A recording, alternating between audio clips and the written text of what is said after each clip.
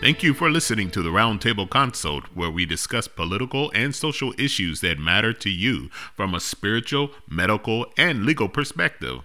Join the conversation with your host, Attorney Sonia Madison and Dr. Mark Williams. Welcome to the Roundtable Consult. I am one of your hosts, Dr. Mark Williams, and I'm joined today by my most beautiful co-host, Doris Williams, doing his Valentine's Day weekend special on the Roundtable Consult. And so as a result, my usual co-host, who knows nothing about love, nothing about relationships, Attorney Sonia Madison, will not be joining us today. No, but I think what happens is I don't think she wanted to be booed up like we are today, because we are also joined with my, you've seen this young lady on the show before, Miss Sonona Williams. She's a counselor. I forget, I'm not sure if we call her a counselor, but she's come on the show before and given us some tremendous advice about how to handle situations in the COVID, maintain our mental health. But she's a mental health counselor to some degree, or to some extent. I don't even know what it is. I hate to keep calling you something that you're not. Counselor is fine. I'm a counselor. But I also have this other gentleman on the who's joining us today. He looks like Wolverine, but he's actually my brother. Oh, God. My brother, Christopher Williams. And the reason why I had them on is not because of nepotism, but because they have tremendous experience dealing with families and married couples. You guys have been doing a married couples mentorship class, or what is it? Why don't you tell us what it is? You want to take that? We facilitate and coordinate a program at our church in marriage ministry called Radical Love. And what Radical Love is a 13-week course for married couples to help them develop skills and tools to help them navigate this lifestyle we call marriage. So we have the class twice a year, 13 weeks each time, and we see couples through whatever challenges that they are facing at that time. How long have you all been doing this now? We took the class in 2006 as participants. And what happened was they started asking us to come back and help in the class. And I was always like, nope, I don't want to do it. I've got enough church. So they asked us a few times. I said no. And then finally on the third time when they asked us to come back and help, I got a revelation like Samuel. When God came to Samuel. Samuel, right. And so the third time I was like, okay, fine, what do you want? So we started facilitating the class in 2010. Wow. So we're 10, 11 years in it right now. That's wonderful. So it helps us stay married. I know it brings some accountability. Yeah. What happens with married advisors? Married problems. We ain't got it so bad. Well, then you just become the divorce facilitators. We show you how to divorce right. Well, you would imagine there would be a necessity for a class to learn how to, if you have to learn how to be married, you should have to learn how to be divorced if you do. I mean. Oh, there are classes, divorce. I'm sure there are classes. Yeah, divorce. Yep. Divorce care. Wow. Yeah, but we've been in that ministry since 2006. And then we started facilitating in 2010. And then a couple of years after that, we started coordinating the program for our church. Nice. Shout out New Mercies Christian Church, Lilburn, Georgia. Yeah, good shout out. So they asked you all to be facilitators because they saw the ebullient love between the two of you. Yes, that's a word that I just threw out. Go up on Google, look it up. Ebullient. Big word. It's effervescent. Oh, Let's say that. okay. Effervescent love. Is that what it is? Yeah, or was it just radical love? Maybe I don't know. Radical. It was just Why radical love? What does that mean? What does it mean to be radical, to love radically?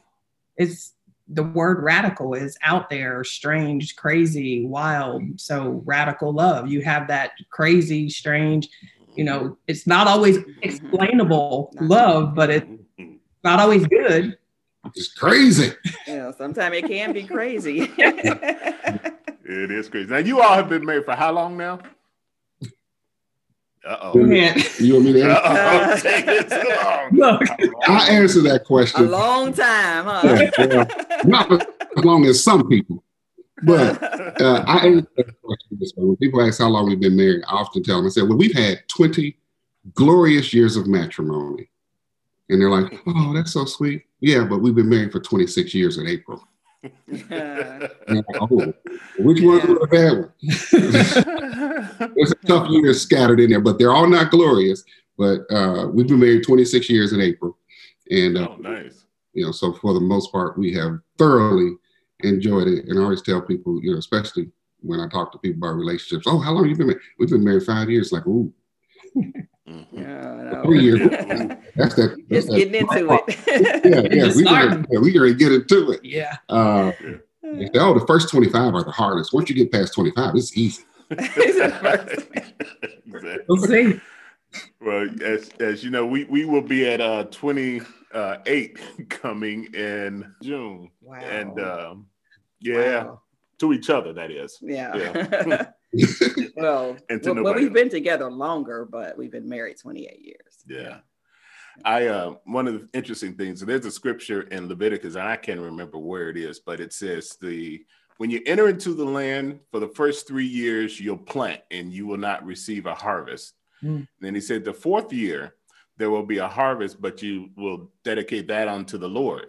And then the fifth year, you'll be able to partake of that harvest. And I always I said, if that ain't marriage, it's like us for some years. Now, I don't know if the numbers are exactly right, 3, 4, and 5, but there are some years that you spend just planting. And it seems like, man, is it going to get better? And it's those first couple years, I think that you have to just learn to live with each other and learn to get rid of so much of yourself that was there before, or selfishness is what I'm saying. Not lose yourself in marriage, but I'm saying, but just getting rid of selfishness in order to help the marriage produce what it is supposed to produce. And then all of a sudden it seems to start producing some benefit. And if we then take that benefit and offer it as a sacrifice unto God, then maybe we can expect that we will actually reap a better harvest in accordance with what God's will and plan is for our marriages. Mm-hmm. So you can feel free to use that in your next Radical Love sessions and Thank you. curriculum. And Reese's like, I'm still planting. I haven't reached yet. Oh, definitely. I've So I want to know what year. I'll look that scripture up too because I want to see it. And what year does it say the famines come? If it even addresses it, because sometimes when we're planting, but sometimes we've got famine as well before we get to a harvest. Yeah, I don't know. I guess if you knew the famine was coming, would you try to avoid it? Or would you leave before the famine got there? Or you say, I know it's going to come. I'm going to endure it and know that on the other end of it is going to be some relief. I don't know, man. I don't know. There are probably seasons of famine. I guess when you said famine, I started thinking about Elijah when he was at the brook, that when all around him, the world was at famine. But he was still yet being fed by God. God had him at a brook called Sharath, which really meant covenant, which is interesting because when you start thinking about marriage is a covenant itself. But while he was there, he allowed the raven to come and to feed him. I don't know.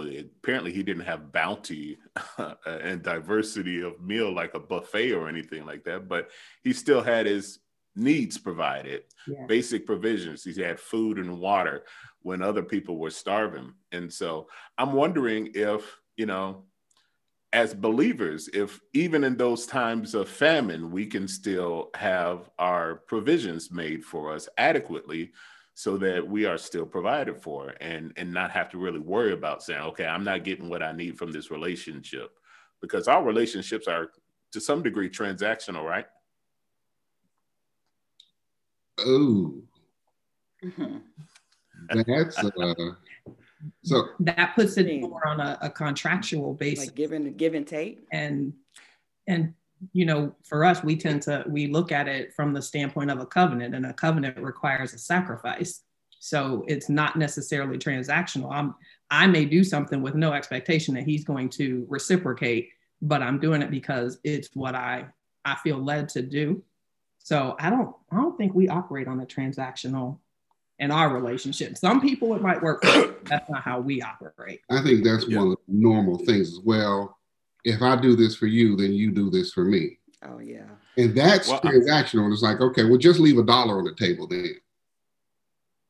Well, I wouldn't say. I think there should be some expectations, though, that if I do something for you, that you automatically are going to. It makes me. I know for one thing, for me, it makes our marriage happier and more secure, because if you're doing something for me, then that means that I'm this marriage right now. We're together. We're bonding. You understand my needs. I understand your needs.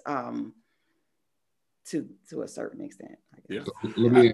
I know it's a controversial statement there, to say that relationships are transactional, and I heard a friend of mine say that before.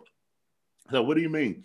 But I thought she said they said afterwards, they said if in a relationship you are not getting back the things that you feel like you need in order to sustain that relationship, whether there's a covenant there or not, eventually you're going to leave that relationship, because it's not providing the sustenance for you that is required.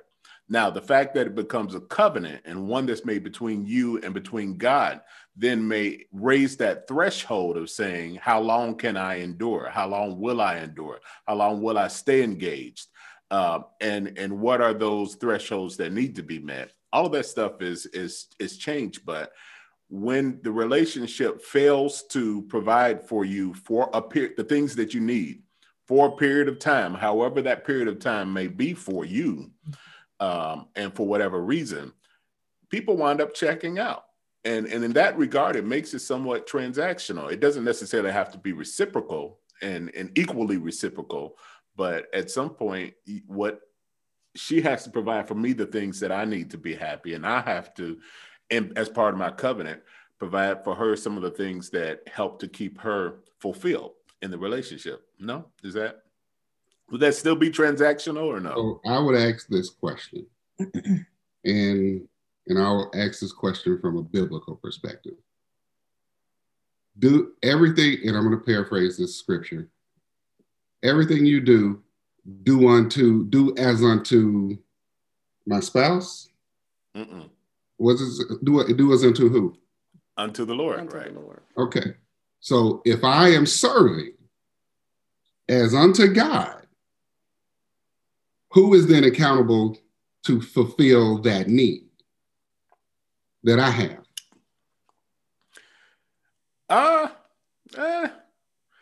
I don't know that to say that God, okay, I get where you're going. You want me to say that God is responsible to fulfill that need. I know that's what he promised, to fulfill all needs. Now, yes, he uses my spouse to do that.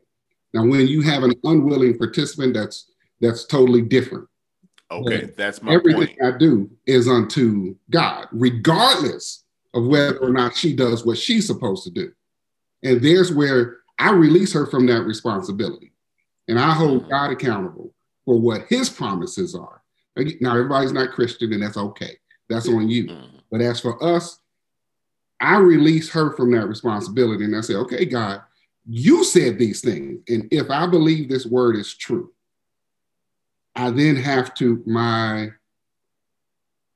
my behaviors has to line up with that consistently. Now, do we fall short all the time? Yes. Does she always meet mine? No. Am I disappointed when it's not? No. Am I disappointed when my needs are not met? Absolutely. Absolutely. Like, dang, I know. I'm like, no. I need to enroll in this radical love class. Speaking of radical love, never be disappointed again when your needs aren't met.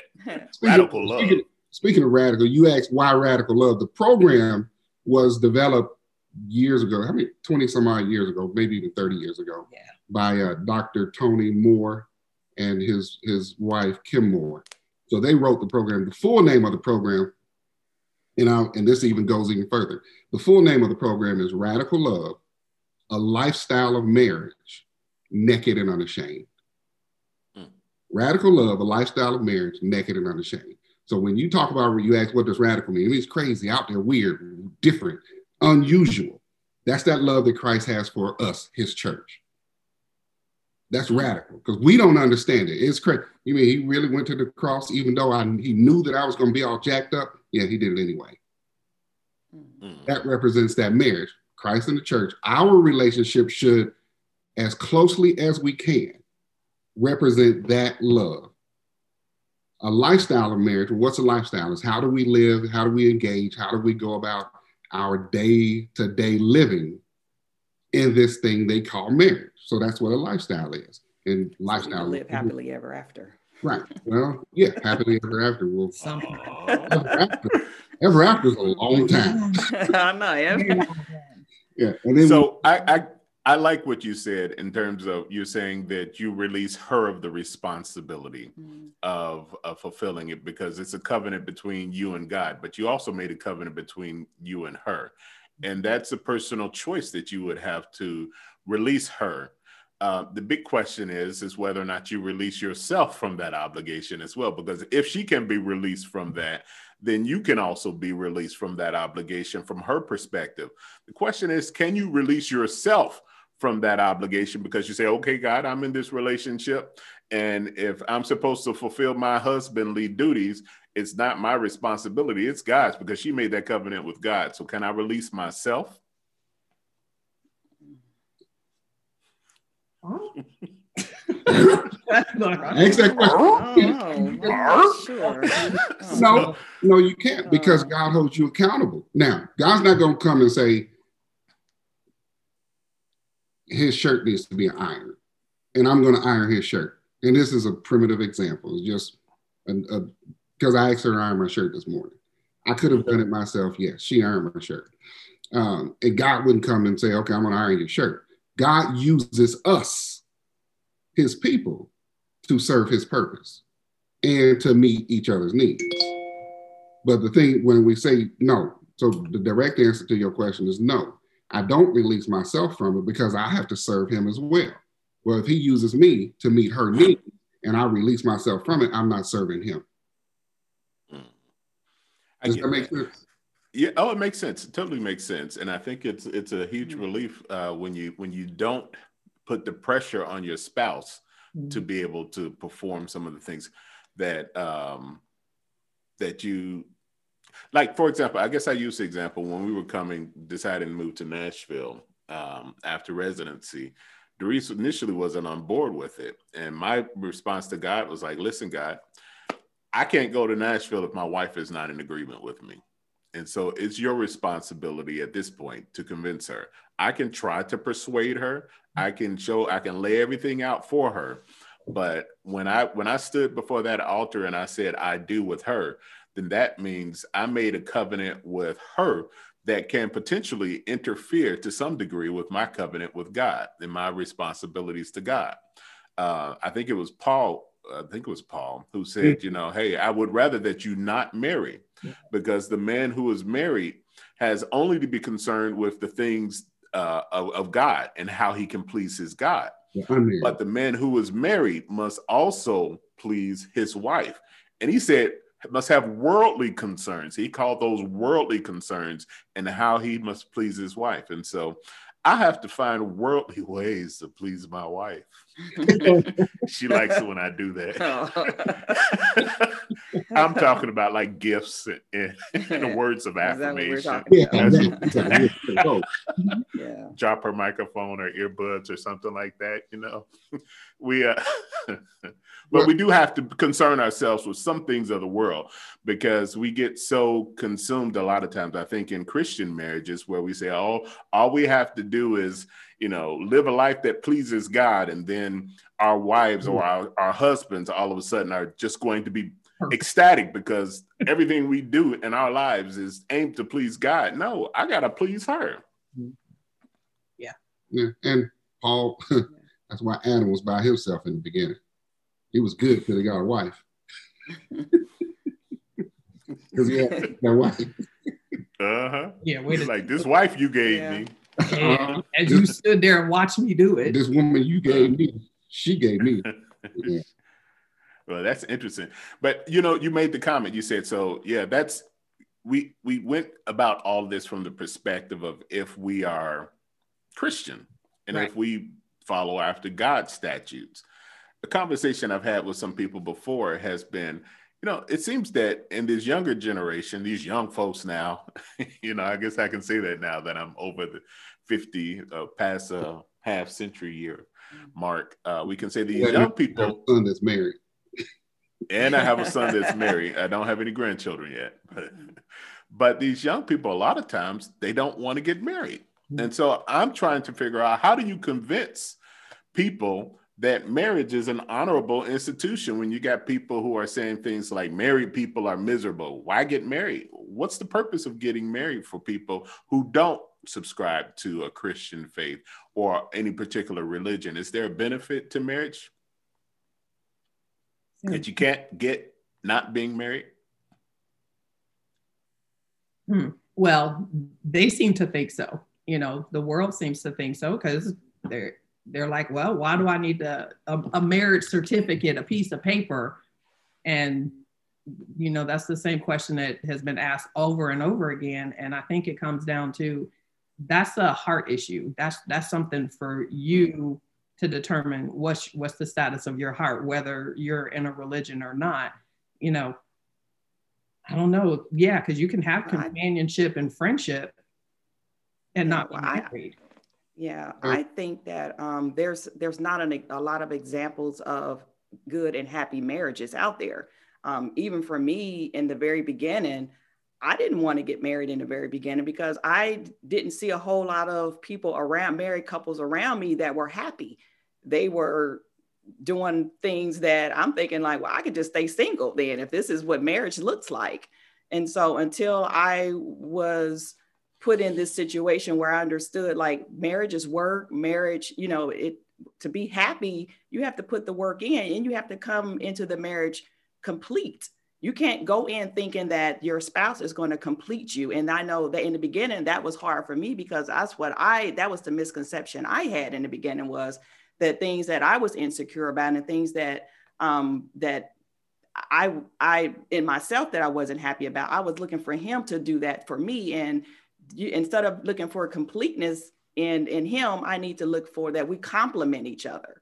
And so when you understand that in your marriage, then things begin to you know, your marriage begins to flourish. But it's just not a lot of good examples out there. And so we need to be the examples for others and let them know the reason why you should get married. Is not, I mean, of course, you know, people are like, well, you know, you having sex out of marriage is wrong. You know, yeah, that's easy to say that, but there's other benefits to being married as well. I agree. There weren't a lot of, I mean, I'm sitting here trying to think, like, a lot of people look to celebrities for that validation that something is good because they may not see it in there. And oftentimes we didn't see it. You know, those who did stay married for long periods of time, Ruby Dee and Ossie Davis, you know, a lot of people didn't know that they were married as long as they were because they weren't out parading and, you know, showing it off, but they were. So what happens if we sit and talk to the people, to our young people, about what it's like? You know, 25 years, 28 years for you guys. You could give a lot of wisdom, but do they want to have those conversations? That's how do we get them to sit down and have those conversations with us? Well, the other part of that is that, I mean, you can still have that type of committed relationship without the legality of marriage. And to me, I guess I think about Beyonce's song, "If You Really Want It, Gotta Put a Ring on It."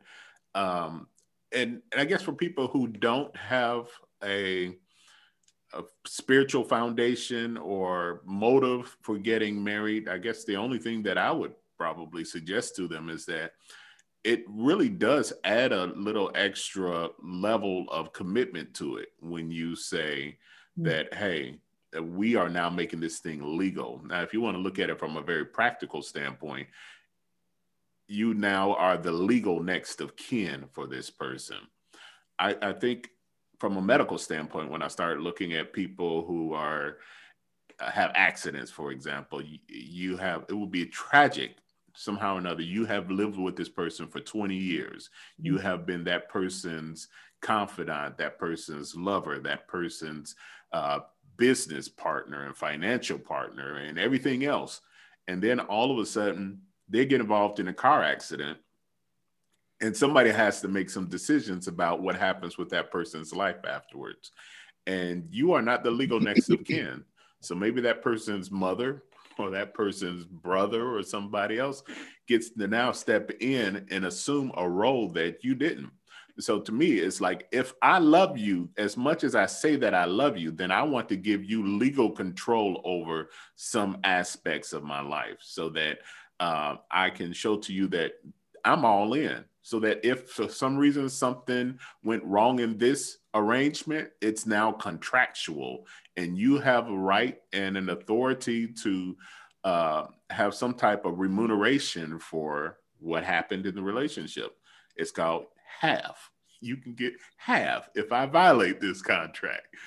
So it's just it's an extra level of commitment. Is it absolutely necessary for couples? Apparently not. If you're not following after a biblical construct or a spiritual construct, probably not.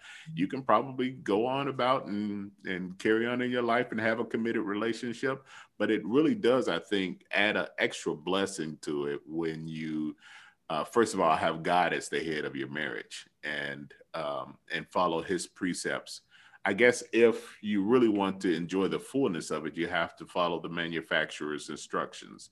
You have to, you can get full use out. You can get a lot of good use out of some products. For example, I had a car that I bought in 2009, and it wasn't until probably last year that I finally learned what this little sign on a little knob mean. It was a little down arrow.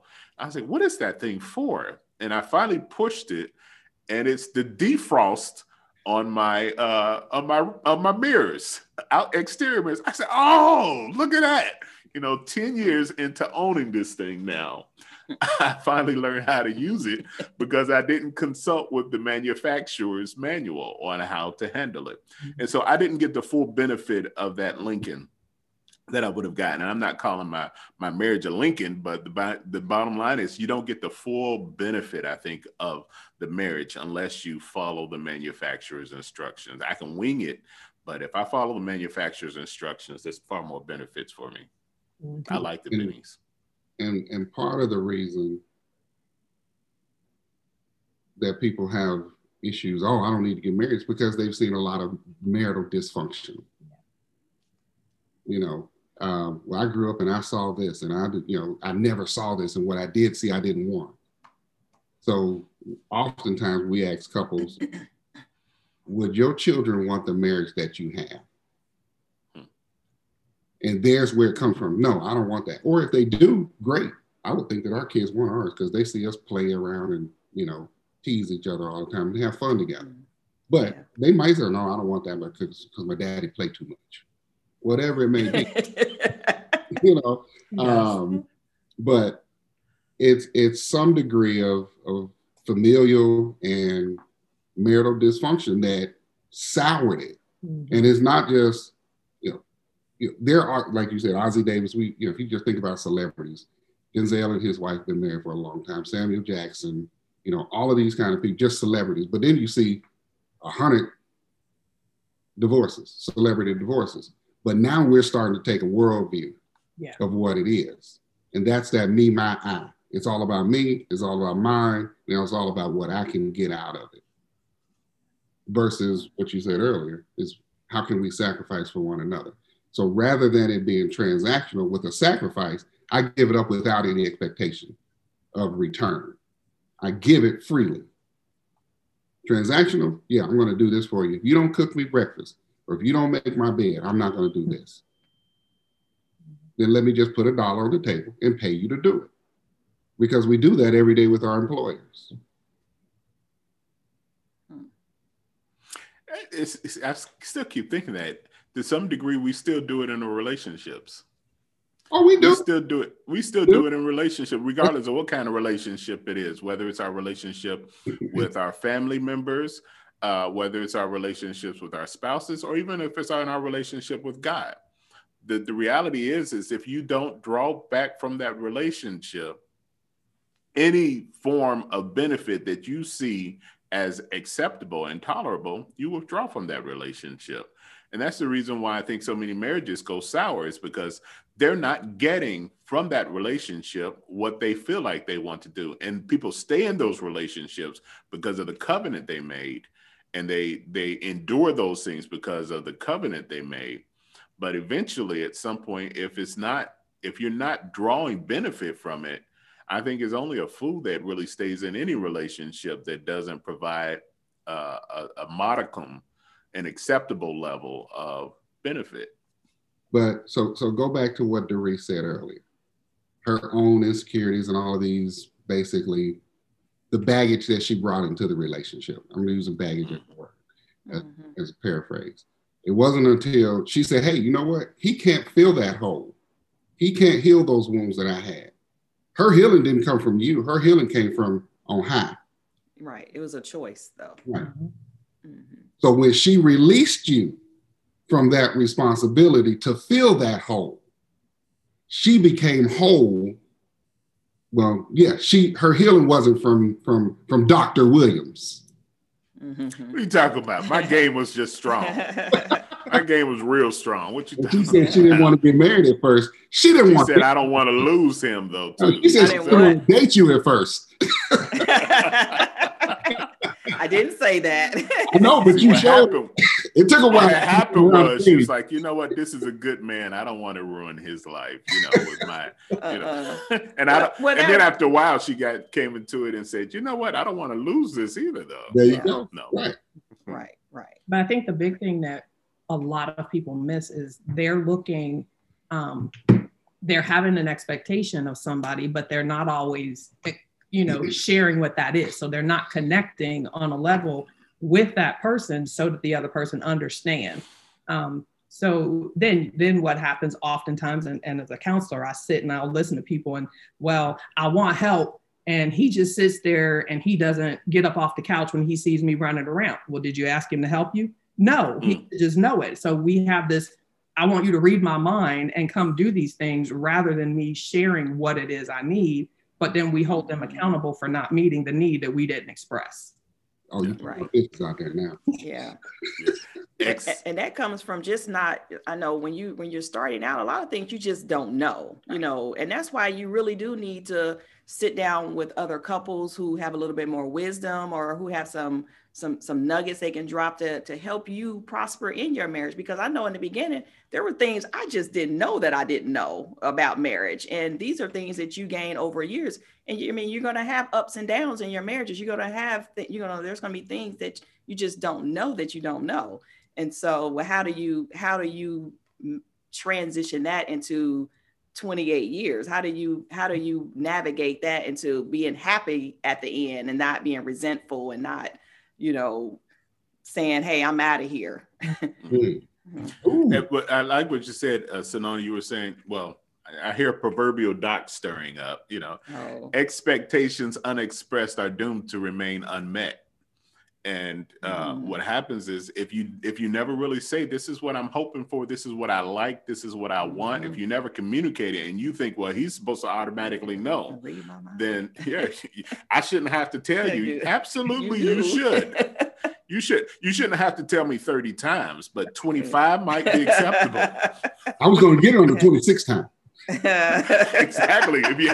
But if you get me up to 30 times, then I should have learned it by then. And so that's the problem, because, and I say that jokingly, but the reality of it is things that don't come natural to me have to be reinforced and reiterated. So if you had to say it one time, this is what I like, and I forget about it, don't castigate me because I forgot about it, the first time, because it's not innate in me. I really do want to do the things that make you happy. So I need you to tell me. In my book, When a Man Worships, we talk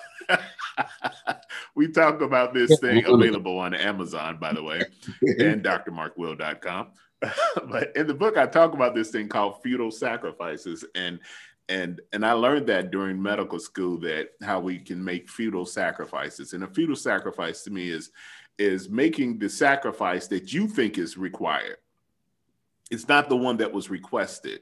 We have to be able to make the sacrifice that's requested, because if we keep making the ones that we think is required over and over again, it means absolutely nothing to them. But when they finally do make the request that they want, the one that means something to them, we're so tired of making other sacrifices that were meaningless that we are unwilling to and don't have the energy to fulfill the one that was made.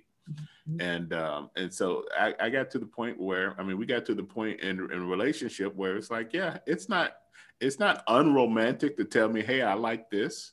I like flowers. I like a cake on my birthday.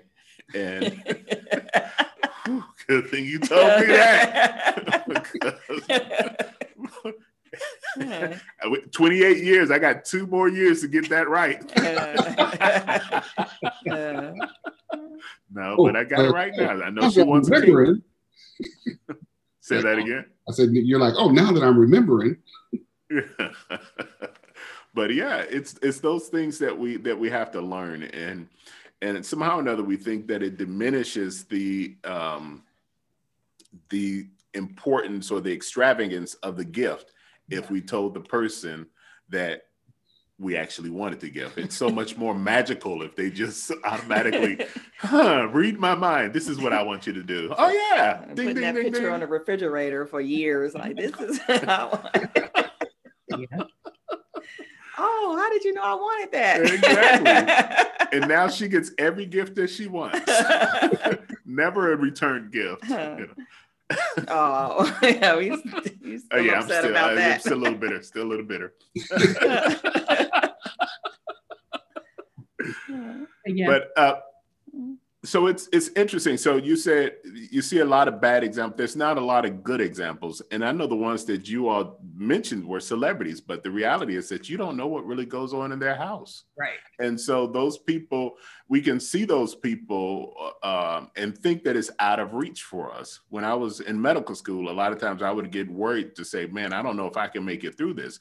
One thing that was very, very helpful for me was to be able to go, when I got in those moments, I went and I saw my sister-in-law, who I knew, who I interacted with, and I said, you know what?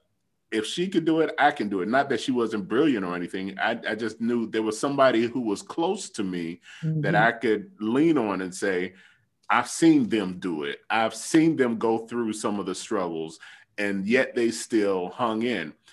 I think we need that with relationships. You need to be able to have close relationships with people who are successfully doing it in order to make it seem reasonable and real or attainable for yourself. We go to school. We go to school to learn how to do our jobs, to learn how to be a counselor, to learn how to be a doctor, to learn how to be an administrator. We take classes to learn how to do these things. But we don't take classes to learn how to be married. We just, one day we're not, and the next day we are. And then you end up in Radical Love, a lifestyle of marriage. Oh, yeah. Brought to you by New Vision, New Mercies. New Mercies. New Mercies Church. But that's true. We don't, because we don't ask the questions. And as you were talking, I thought about it in the early years of our marriage when we hit rocky times. I'm looking around like, okay, who can I talk to? Well, I can't talk to my parents because they went through the same thing and it ended in a divorce. And so I went and sat with my grandmother, who also had went through it, but her perspective gave me, you know, oftentimes be like, I don't want to end up like my grandma. But then I was like, yeah, I do want to end up like my grandma. Married. She was, you know, she was married and she helped me. And I don't think I would have gotten that encouragement from just looking around, because if I look at my mom and her siblings, she only has, well, not only, there are 2 of my mom's siblings that have been married to one person basically my entire life. So in my 50 years of life, I have 2 aunts who have been married to the same uncle. You 50? You only 50? Yeah, she look 26. Yeah. I got a young hot one. The older she get, the prettier she get. All right. Yeah, all right. Say that. Yeah. So having those conversations and, you know, do we see that? Do we have how many? I was blessed. You know, my grandparents were married for 80 years before my granddad died. Wow. So, you know, yeah, a lot of people don't have that to draw that wisdom. And so, you know, having those conversations, and that's one thing my grandmother said, you got to tell them what you want. You can't just expect him to read your mind. You got to tell him when you're upset. You got to tell him what you need so that he's able to make the decision. Do I want to do that for her? And that's why it's also important that you seek the type of conversations and wisdoms from people who are experts or who are doing it, because there are some people who don't want to see your marriage flourish and happy, and they'll tell you, girl, you better get out of that. Like if he ain't doing X, Y, and Z, you know, then you need to leave. So you got to be cautious of what kind of advice you're getting from people as well, you know. So girl, you can leave him and get half. You don't have to. You don't put in the work. Girl, half of nothing is nothing. I walk out with what I came in with. But that's interesting. And the one you have to talk for when we struggle. Same thing. I talk to Mama. And Mama would always tell me, "Boy, you better keep what you got, because ain't nothing out there better for you." So you have to have people that are speaking life into your marriage, not speaking death. I wouldn't put up with that. You know what? You're right. Because I've got a brother, and we know which brother that is. Like, man, I would have left her a long time ago. I said, you did. 3 times. Yeah, but now he believes in being beat into submission. In order to submit, you have to be beat into it. Wow. But it's what's interesting to me is that there one of our aunts, she made the comment before. She said, if I had stayed in my hometown, I probably would not still be married. And one of the reasons why she stayed married was because in the times when she would have left, there was not an opportunity for her to leave. It was not easy at that moment for her to leave. And I'm not saying that that's a reason why to stay married, but what I'm looking at now is that when I reflect back on when we were growing up, there was much less mobility. People had less mobility and fewer options in life to be able to do it. And I'm wondering if the options, opportunities, the mobility, the selfie mentality, all of these things are now contributing to the deterioration of marital strength, because you really don't have to put up with a whole bunch of stuff. You're like, the minute you say, well, I don't need to deal with this, I'm out of here. Even something as simple as the availability of a lease on a car. When you think about, you know, before, when we were growing up, not many families had 2 cars in their house.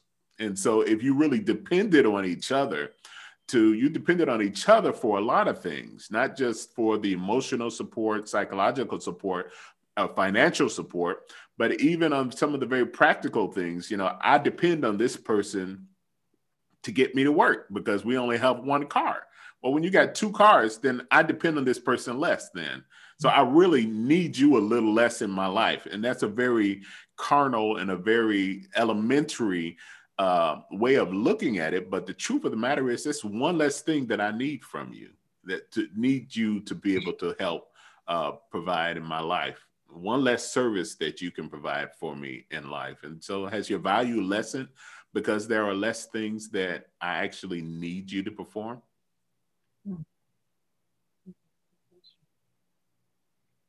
That's all the independence. I can do it. I can do it all by myself. The question for me is, why would I want to? Why would I want to do it by myself when I can have a partner to support me? It's not always going to be good. It's not always going to be easy, but is the work worth it? The reason you want to do it by yourself is because on them days that you're mad at me, you don't want to be with me. It's like, I can do this by myself. Yeah, you can. Mm-hmm. You sure can. We have had couples who we know that wind up, I don't want to do this anymore. I'm tired of putting in the work and I'm ready to get a divorce, and they do. And then they see all the changes that they had been saying they wanted. They now see them in their ex-spouse, and they're like, oh, well, yeah, if you just stuck around, you would have reaped the benefit. But now somebody else is reaping the benefit of the hard work. And that's kind of how I think about it. I can put too much work into this. I am not going to let somebody else. I know you have. That's not happening. Well, they say I changed when Mia came along. So he did. Like they say, he made you soft. So what? I haven't always been right, but I've always, been here. Right.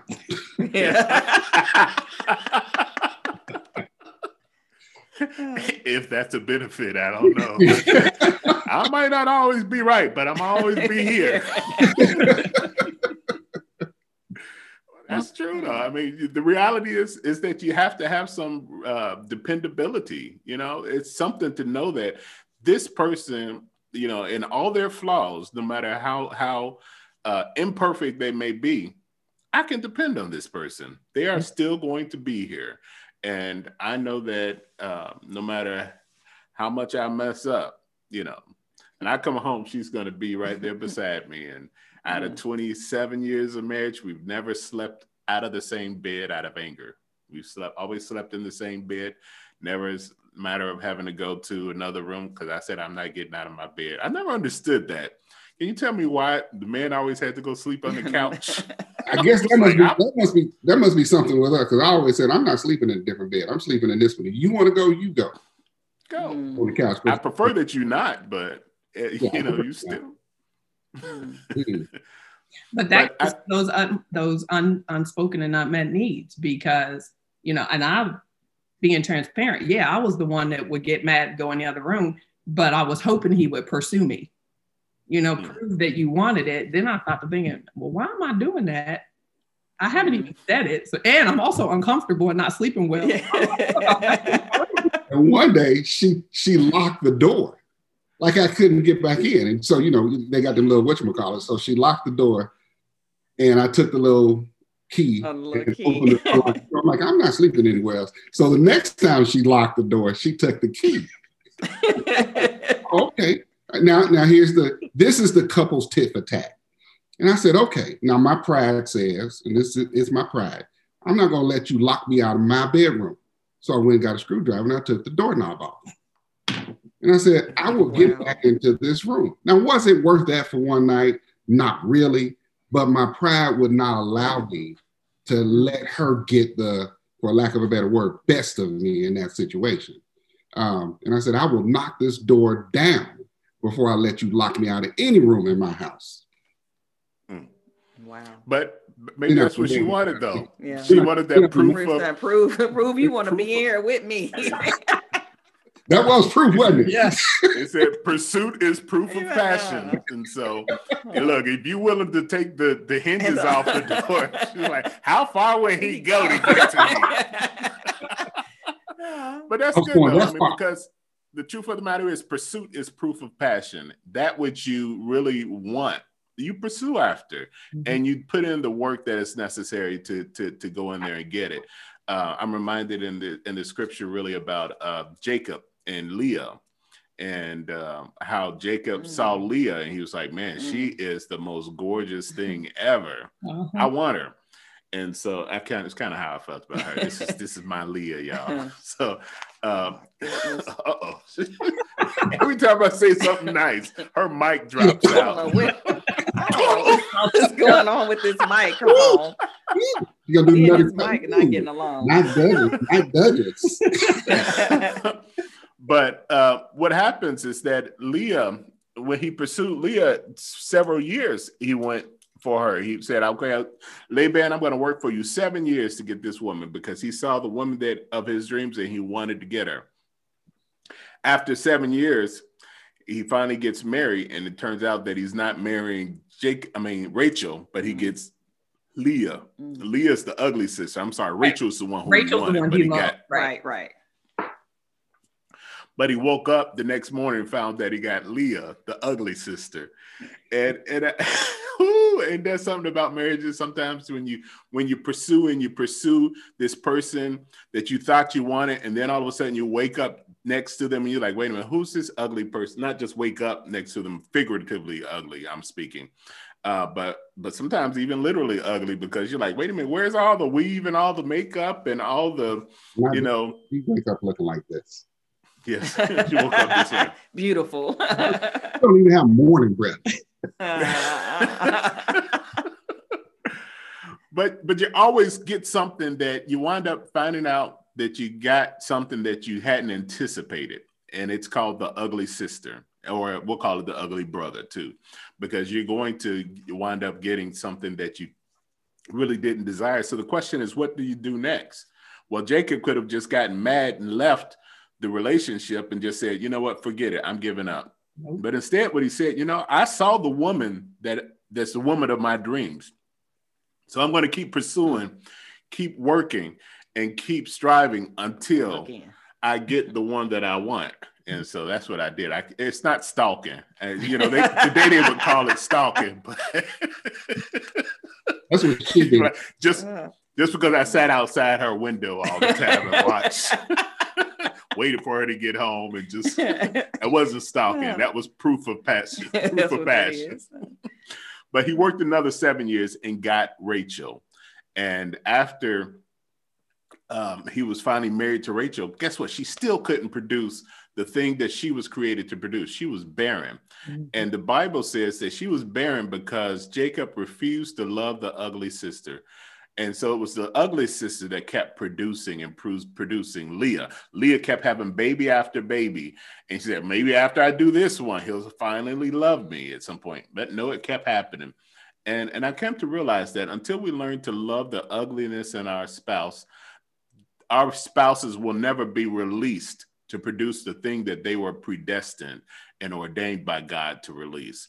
And so in order for my wife to be able to live her fullest life, I have to learn how to love her even in her ugliness. By the same token, in order for me to fully produce and be released to produce the things that God has allowed me to produce, she has to love me in all of my ugliness too. She's got the harder job. You think so? I know so. It's easy to love you. So easy to maybe love now it you. is. That's because you y'all got through the hard stuff. You told him what you needed. You talked about it, and so connected with them. And that reminds me of something that I heard our pastor say some time ago. He said, if God tells you the process to get the promise, he tells us the promise, but if he tells you what the process is, you'll never start the journey. Mm-hmm. Mm-hmm. So we all want the promise of marital fulfillment. But that process, when you talk about iron sharpens iron, well, when iron sharpens iron, when you look at that, there's sparks that fly. It gets hot. It's conflict. It's a lot of friction. But in the end, both are sharpened. So it's that process that we give up on, because the promise is still there. And it's like you said, you know what, and going back to how you started, Mark, about, when you plant this heart, when you plant these seeds, well, it's a process to get that harvest.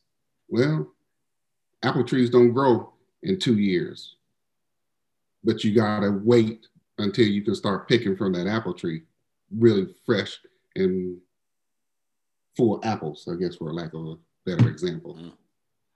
I went all over. You gotta wait before you can eat the apple. Yeah, you gotta wait before you eat that. Yeah, and it takes work. So you got to put the work in. Yeah. You gotta put the work in. You gotta prune, you gotta fertilize, you gotta keep the bugs away. It's hard work. It's not just, oh, we're together and it's gonna be easy and fun all the time. That's what cracks me up, is they're like, it's not fun anymore. Okay, you're not at an amusement park. It's life. So how are we selling marriage by saying, oh, it's hard work? You know, how do you sell it? With you tell somebody it's hard work to get this? It's interesting. Marriage sells itself. That's why people want to get in. But then people want to get out too. It's like marriage just flies on the screen. Some dying to get out, some dying to get in. That's the interesting question though, Mark, because we're willing to work hard for other things. I want to start my business. I'm willing to put the work in and struggle and do whatever to reach the level of success I want for my business. I'm not saying that marriage is business, but why don't we have that same approach to marriage? You know, it's something, if it's worth, you wanted to be a doctor. You went to many, many years of school. You put in lots of work to get to your goal. And spent a lot of money doing it. I ain't gonna spend that much. If she wanted, you know, we value those other things, but we don't put that same value in our relationship oftentimes. Well, that goes back to where, you know, with your marriages, we do need to, you know, put the work in. We do need to look at it sometimes, maybe even as a business, because in order for us to grow in our relationship and grow in different areas of our life, we got to put the work in. As I'm reading books on how to be successful in your marriage, talking to other couples, going through some of the ups and downs and letting people see some of your down times, because a lot of times your down times make you stronger in your relationships and make you more resilient in different things. So, and letting people see that, hey, no, it's not always going to be happy, but when you go through it together and see how you come out on the end, they can see that in your relationship. Then, you know, they're, you know, maybe they can say, well, hey, I thought that, you know, when you go through things that are horrible, that this is the outcome, divorce or what have you. But no, there's another route. There's another way that you can handle this. And so they need to see that. Yeah. I guess when you were saying how we're willing to put in the work for a business and for academic pursuits or whatever. And I guess the reason why we do that is because we have a vision of what the end result is. And I guess maybe one of the reasons why people don't want to put that type of effort and work into marriage is because they lack vision about what the end result should look like. You know, what should the joys of marriage look like? And if you have that vision of what you want your marriage to look like, you continue to work until Write the vision and make it plain. Yes, so that all can see it and run with it. And I imagine without a vision, people perish. And I guess without a vision, marriages perish as well. Without a vision, your business perish. Exactly. And so I do appreciate the two of you for coming on to the Roundtable Consult today and sharing your wealth of wisdom and experience in dealing with marriages and sharing some of your ups and downs as well. For this Valentine's Day weekend, we wish all of our viewers love and happiness, love and marriage. They still do go together, even though we don't use a horse and carriage anymore. It's not outdated. Marriage is still fashionable. It is still desirable. It is still attainable and profitable. So I encourage you all to get out there and marry the right one. Thanks again today for joining us on the Roundtable Consult. And as always, you can catch us here every Saturday on Facebook Live. That's the Roundtable Consult. We'll see you next Saturday, 10 a.m. Central Standard Time, 11 a.m. Eastern.